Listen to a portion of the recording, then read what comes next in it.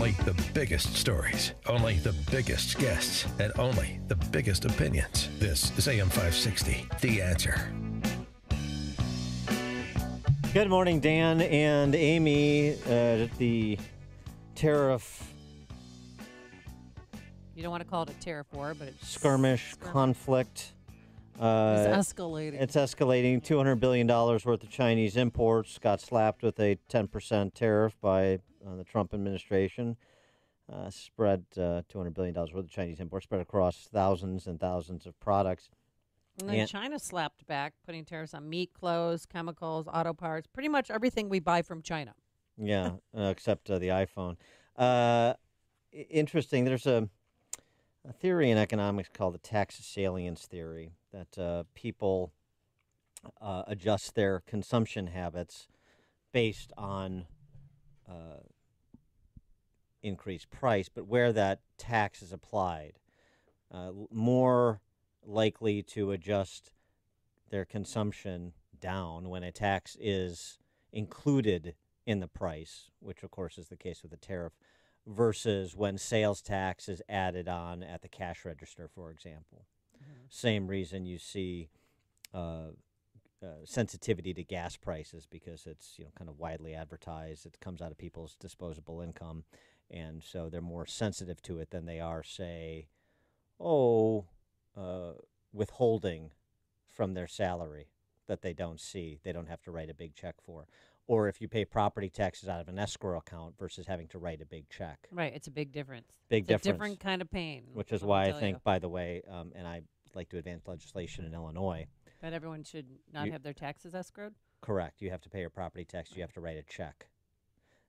I've tried that. Wake people up a little bit.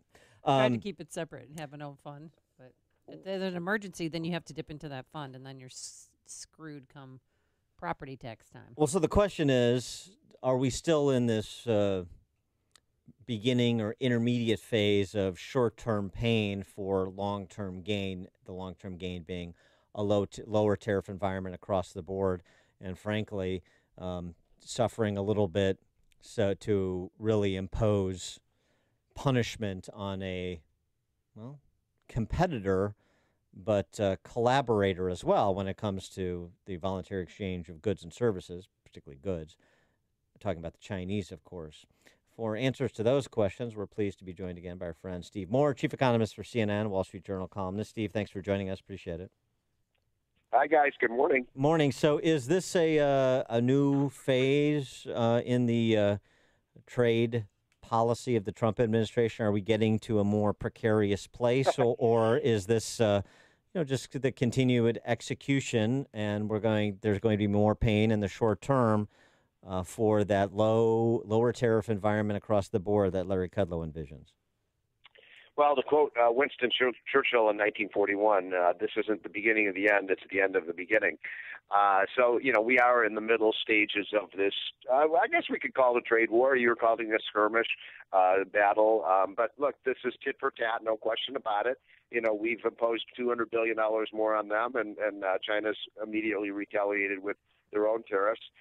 Look, that's going to make, I was listening to your discussion, that will make the things that come in from China more expensive. So when you go to Walmart, consumers are going to have to pay a little bit more for stuff. And you're getting to intermediate goods when you're starting to impose tariffs on things like circuit boards. So the price of computers and electronics. True. So that means you were saying that it's not going to affect immediately the price of the iPhones and so on, but it's certainly right at the end of the day. How is it that iPhones aren't a part of this? I mean, China slapped, meat, clothes, chemicals, auto parts. Yeah. Why not the iPhone? Well, see, this is something that I disagree with pretty strong. Look, I actually do believe it's time to get really tough with China. So, I don't like tariffs, but I don't see any other alternative to get China to behave. And so I think that it is time to get tough with them. But what I don't like, Amy, is this idea of picking winners and losers. And that's what Trump has done here. He's basically saying, this will have a tariff, that won't have a tariff. My feeling is if you're going to do a tariff and I wonder if Dan and Amy, you agree with me on this. If you're going to do the tariff, it should be imposed on everything. Don't say, because you had that. I think Tim Cook from Apple was over at the White House, a week ago or so, and then lo and behold, Apple's phones aren't you're not going to have the tariff on those. I think that kind of is too much an insider trading kind of thing, and let's impose it on everything and not pick winners and losers. But what is the end game though in terms of punishing China? The end game, look. Okay, so that's a great question. What is the objective here? First of all, we are in a tit-for-tat situation, no question about it. And I remember when I was over at the White House many, many, many months ago and spoke briefly with Trump about this, and I said, look, you impose more tariffs on them, they're going to impose more tariffs on us. And his response to that was really interesting. He said, Steve, at some point they're going to run out of bullets. And, what he means by that is that we buy $500 billion a year of goods and services from China. They buy $150 billion from us. So at some point, if it's like $25 billion, we're going to impose 25, you're going to impose 25. At some point, they're going to reach their 150, but they're going to have tariffs on everything that we buy. But we still have, massive amounts of stuff we buy. So I think Trump sees the leverage here. My bottom line here, what has not been reported by most of the media, Dan and Amy, is that China is in a panic right now. Beijing does not know how to deal with Trump. Their economy is really taking a hit from these tariffs. I mean, they're maintaining a stiff upper lip. But, you look at what's happened to their stock market. You look at what's happening disinvestment in China. You look at how their growth rate has fallen in the last year. They're being hit hard by these tariffs. I don't think they can withstand them, for more than a year or so. So I think this is going to get settled within 6 months. Don't you feel bad for the auto industry? I mean, they might collapse because if you don't buy a brand new car now, you should not do it in a few months because the price is going to go up. That depends on what happens with these auto tariffs. That's a whole different issue. And by the way, I'm not in favor. I testified last week in front of the Senate Finance Committee where I basically said the auto tariffs aren't even going to help the auto industry. Did you know the auto industry is not in favor of the auto tariffs? Right. Yeah, right. Yeah. I mean, that's pretty amazing. But you know why? Because they buy all these parts from all over the world. Right. I mean, when you buy an American car, a Ford, the parts come from Singapore. It's assembled, and the steel comes from Canada. It's assembled in Mexico. I mean, these cars are really internationally made, whether it's got a Nissan, whether it's a Nissan or whether it's a Ford. And so what a lot of these companies are saying is, look, if you impose these auto tariffs and the steel tariffs, you're going to make these cars more expensive that are made in America, and you may make foreign cars more attractive. But the implications, though, of inducing slow growth, or maybe go so far as to say inducing a recession in China with a market of 1 billion people. Look, I just don't think China can withstand the pain very long. Although that's not a knowable thing, right? I mean, Beijing, you've got Xi is now president for life, so right. He doesn't have to face voters. But look, it's a question. The question you're asking, Dan, is what is their pain threshold? How much are they willing to let their economy falter? And incidentally, a lot of this, I'm told from the China people who are doing the negotiating for the United States, who know a lot more about China than I do, say a big part of this for Beijing and for President Xi is just saving face, right? They don't want to be seen as folding like a cheap tent to Trump. I think in the end of the day, they're going to have to do that. Look, I will tell your listeners this with almost 100% certainty. Donald Trump is not retreating on this. He's not going to back off. I mean, China's either going to have to make major concessions here. And by the way, they should. They have huge restraints on our ability to sell goods in their country. They're stealing $300 billion of intellectual property every year. They're building up their military in a huge, dangerous way. I mean, it is time to get tough with China. It is time for the United States to use our leverage, which we have a lot of leverage over them, to get them to start behaving. And I don't think Trump will back down. Right. I mean, look, but if we induce some sort of Tiananmen Square moment because China's economy is crashing, what does that mean for the United States economy? What does it mean for the global economy when you're talking about, admittedly, a communist developing nation, but 1 billion people?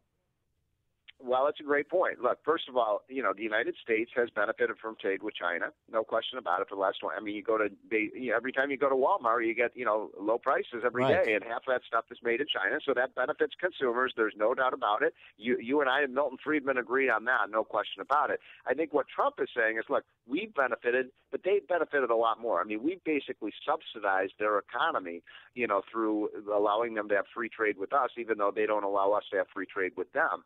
And Trump is basically saying, like, the jig is up on that. You're now a developed country. You're now a world economic leader, right behind the United States. It's time to put your big boy pants on and act like a civilized, advanced nation, which means stop stealing, stop cheating. I talk to CEOs of companies all the time who say it's almost impossible, Dan, for them to do business in China because you have to give up your trade secrets. You have to, give up ownership sometimes of your company. I mean, it's ridiculous. It's preposterous, and we can't live with that any longer. But you're right. Now, look, if China, I don't want China to go in the wrong direction. I don't want them to go in the direction of Tiananmen Square. We want them to move towards more freedom and more open markets. And unfortunately, in the last 6 or 7 years, they've moved in the opposite direction. Right. That's a big gamble with communists for life, as we saw with the Soviet Union. Dan, I'm going to ask you. I'm going to be the questioner at this point. What is the alternative?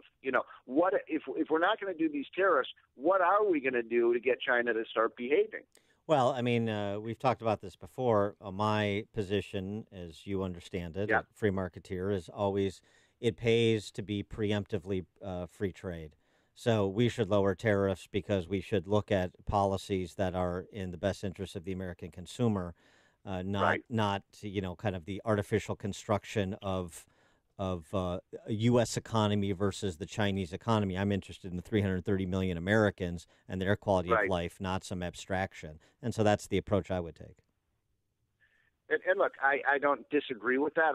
I think my position has changed a little bit. You're kind of arguing, for a unilateral free trade, we should be Hong Kong, right? And, yes. And that certainly worked out well for them.